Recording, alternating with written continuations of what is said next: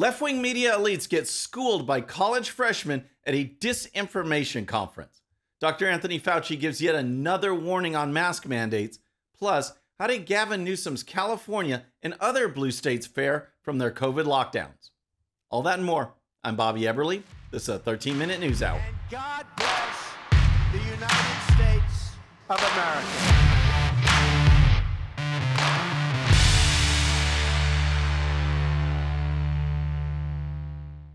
Okay, friends, welcome to the show. Happy Monday. I hope you had a great weekend. If you're new to the show, thank you so much for tuning in. We're going to start with a bunch of left-wing media elites who got together recently for a conference, and events like this just crack me up. The left goes out of its way to censor and block and throttle and ban, and then in the same breath, they talk about how censorship isn't real. Similarly, the left-wing media and big tech love to talk about disinformation and how they are on a quest to get rid of it. What they really mean is that they will target conservative voices and conservative speech and let rhetoric from the left go unchallenged. This is exactly what leftists and media hoped would happen at their recent conference titled Disinformation and the Erosion of Democracy. Just one problem. A couple of questions from college freshmen went viral, and it revealed that the left doesn't care at all about disinformation if they are the ones doing it. Here's the story. Some of the biggest names in left-wing politics headlined a recent conference at the University of Chicago centered on disinformation, but it was two college freshmen who ended up stealing the show. The university hosted a Disinformation and the Erosion of Democracy conference featuring big names like CNN's Brian Stelter, The Atlantic's Anne Applebaum and Jeffrey Goldberg, and former President Barack Obama. The conference was largely partisan, with the exception of the token conservative, Jonah Goldberg. As usual, an academic conference is stacked with those on the liberal elite side. Objectivity and accuracy are of no concern. But as mentioned, what these leftists said in their prepared comments was not nearly as important as how they answered legitimate questions from students. Here's University of Chicago freshman Daniel Schmidt. Amazing. Thank you. Thank you for doing this. Really appreciate it. I'm Daniel Schmidt. I'm a freshman at the University of Chicago. My question is for Ms. Applebaum. So in 2020, you wrote, "Those who live outside the Fox News bubble do not, of course, need to learn any of the stuff about Hunter Biden," referring to his laptop, of course. A poll later after that found that if voters knew about the content of the laptop, 16% of Joe Biden voters would have acted differently. Now, of course, we know a few weeks ago, the New York Times confirmed that the content is real. Do you think the media acted inappropriately when they instantly dismissed Hunter Biden's laptop as Russian disinformation? And what can we learn from that in ensuring that what we label as disinformation is truly disinformation and not reality? Great question. The laptop and its contents were truly legitimate from the beginning. The story broke from a legitimate news source, the New York Post. Can you imagine Facebook and Twitter banning a story from the New York Times or the Atlantic pending further investigation? No. In this case, what's meant by further investigation is waiting until the election was over.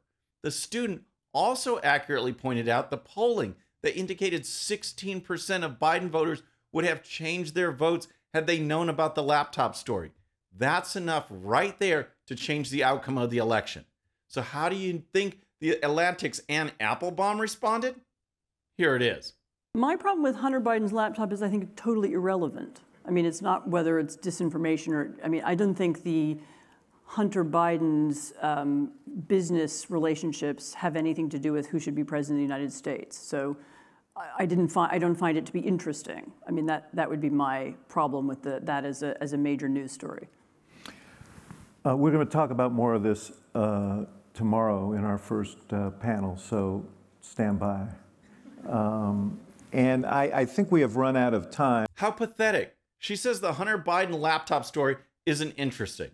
Well, 16% of Biden voters would have changed their votes, gone from Biden to Trump because of the story. That sounds pretty interesting to me. But more importantly, is a story that's not interesting, does that warrant being blocked and banned? Does the not interesting story require left-wing media members to denounce it as disinformation? Because that's exactly what happened. The left attacked the story. They didn't simply ignore it as not interesting. Then there was this question from freshman Christopher Phillips. My name is Christopher Phillips. I'm a first year at the college. My question is for Mr. Stelter. You've all spoken extensively about Fox News being a purveyor of disinformation, but CNN is right up there with them. They pushed the Russian collusion hoax. They pushed the Jussie Smollett hoax. They smeared Justice Kavanaugh as a rapist, and they also smeared Nick Sandmann as a white supremacist. And yes, they dismissed the Hunter Biden laptop affair as pure Russian disinformation.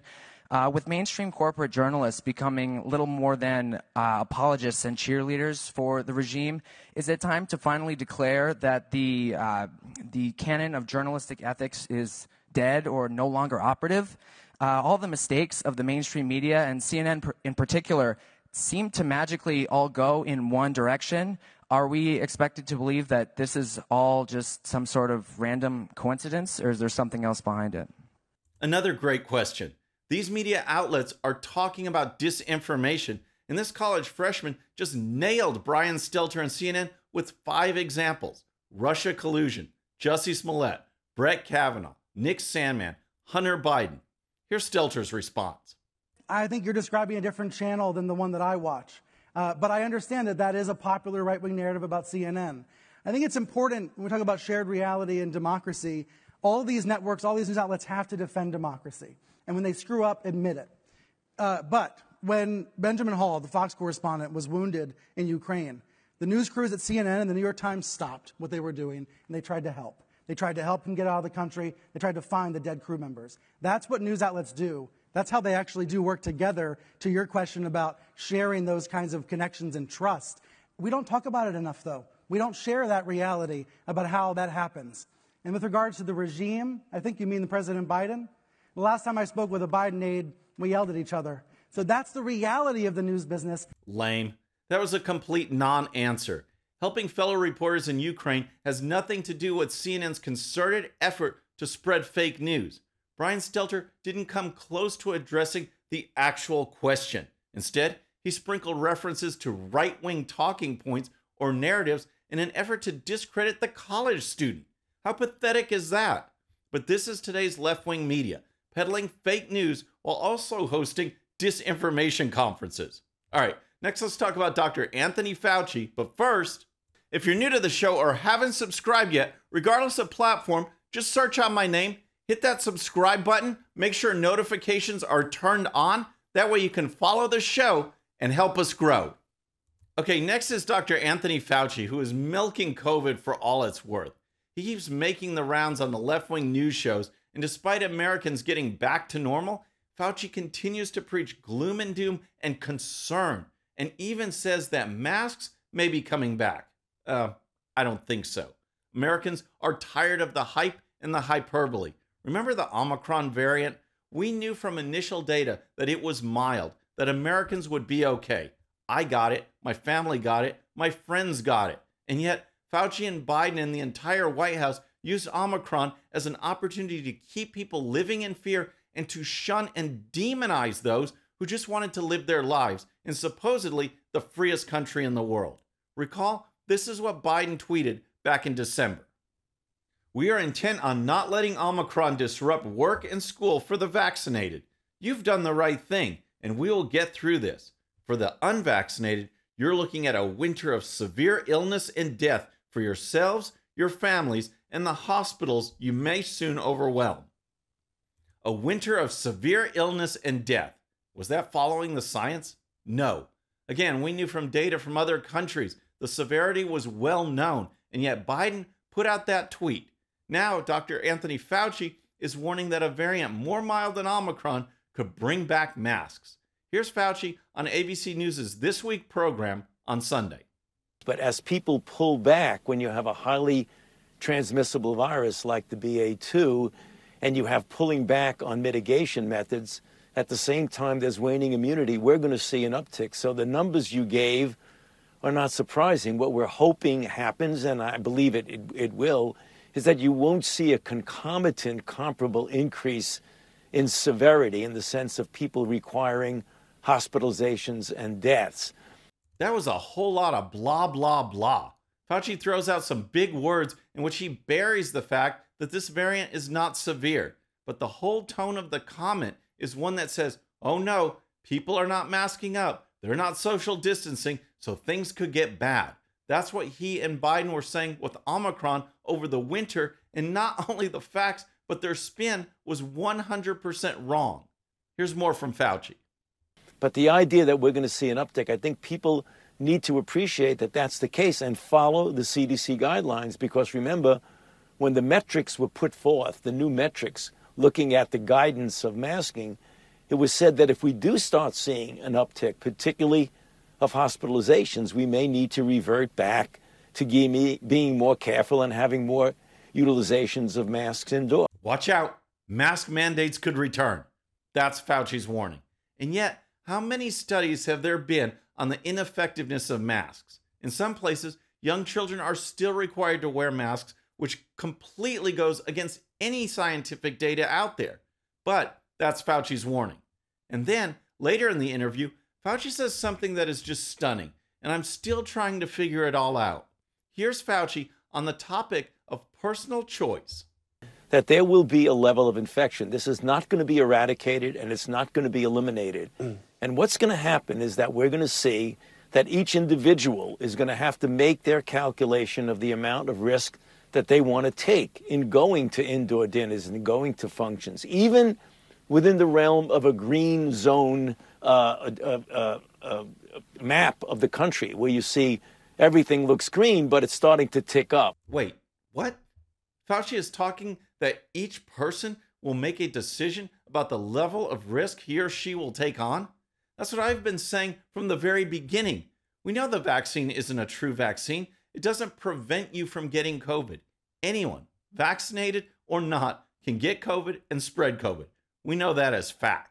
So the whole public pressure campaign to get vaccinated so you can protect others was just bogus and shameful. Each person can decide what level of protection, if any, is the right level. Whatever someone else does is completely irrelevant. It's a personal choice. And for Fauci to bring that up is just stunning. And yet it doesn't mesh at all with his warnings that mask mandates could return. That's the opposite of personal choice. So, why do you think Fauci was suddenly talking about personal choice? Let me know in the comments. All right, next let's talk about how states handled COVID after a word from our sponsor. I want to tell you about my friends over at World Fair. If you have a photo of your childhood home, your favorite travel spot, your hometown football stadium, whatever it is, World Fair takes that photo and turns it into a hand-drawn work of art. These sketches make great gifts, moving announcement cards, invitations, and more. So many possibilities that World Fair can do for you. And all you need is a photo. Just use the link in the description and use coupon code BOBBY13 for 10% off your next purchase. Next, let's look at the fallout from COVID policies in various states, such as Governor Gavin Newsom in California.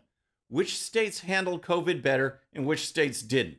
Those were the questions that the Committee to Unleash Prosperity had in mind when they commissioned a study on state-level handling of COVID.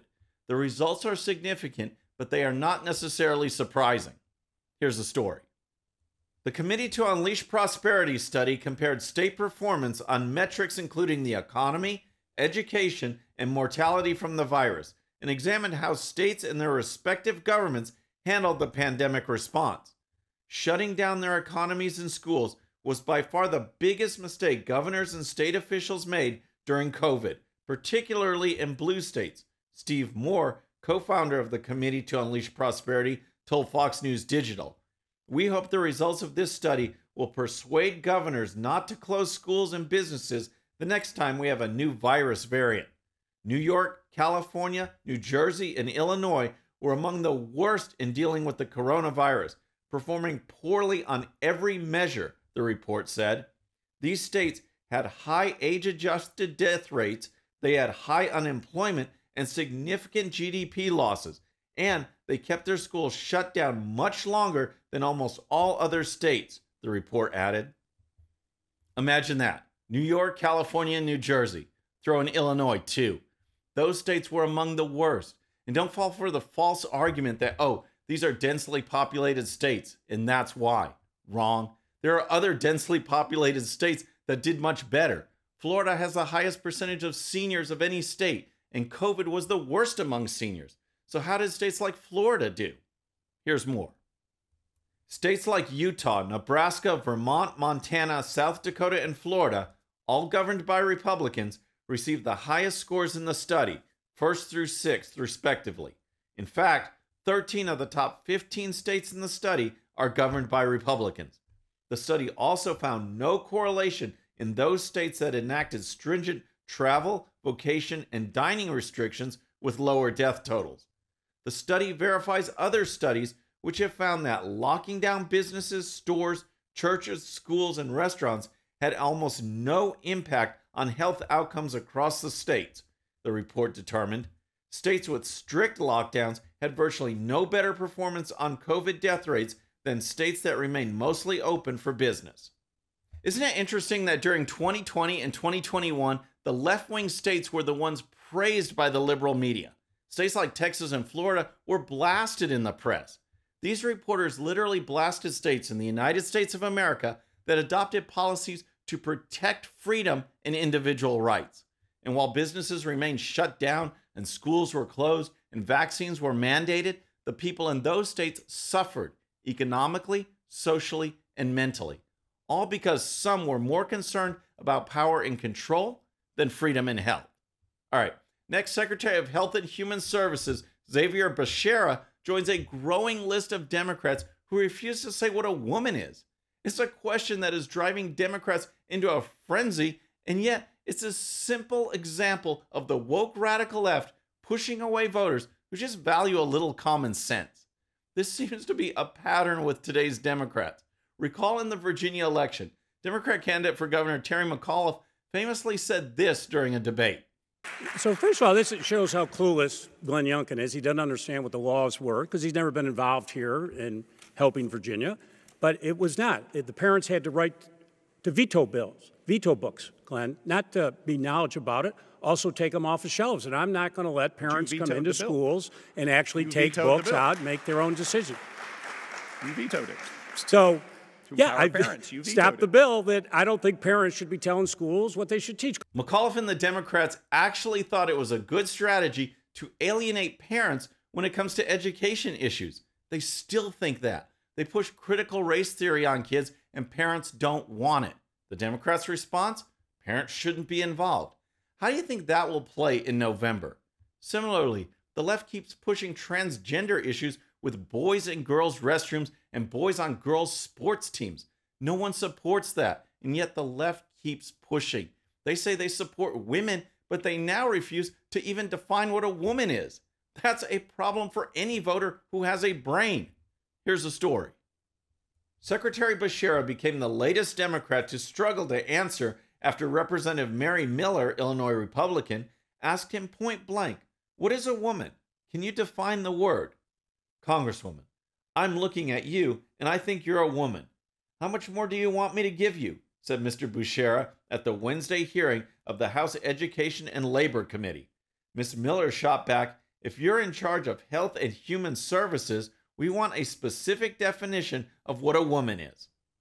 The Democrats are tying themselves into knots. They are so beholden to a group of radicals, they can't even answer basic questions. Representative Miller summed up this situation perfectly with her comments to the Washington Times. "This didn't used to be a trick question," Ms. Miller told the Washington Times. "While there is so much in this world that we don't know, for all of recorded history, people have known what a woman is. But Justice Jackson, Secretary Becerra, and others in the Biden administration are so pressured to be aligned with the radical left that they cannot acknowledge common sense." That's perfect, and it shows yet another issue where the Democrats are firmly on one side and the majority of the American people are on the other. How do you think it will play out in November? Let me know in the comments. Friends, that's our show for today. I hope you enjoyed it. And don't forget, if you're new to the show or haven't subscribed yet, regardless of platform, just search out my name, hit that subscribe button, make sure notifications are turned on. That way you can follow the show and help us grow. Thank you so much for tuning in. Our next show is going to be Friday evening at the usual time, 6:30 p.m. Central. Until then, I'm Bobby Eberle. This is a 13-minute news hour.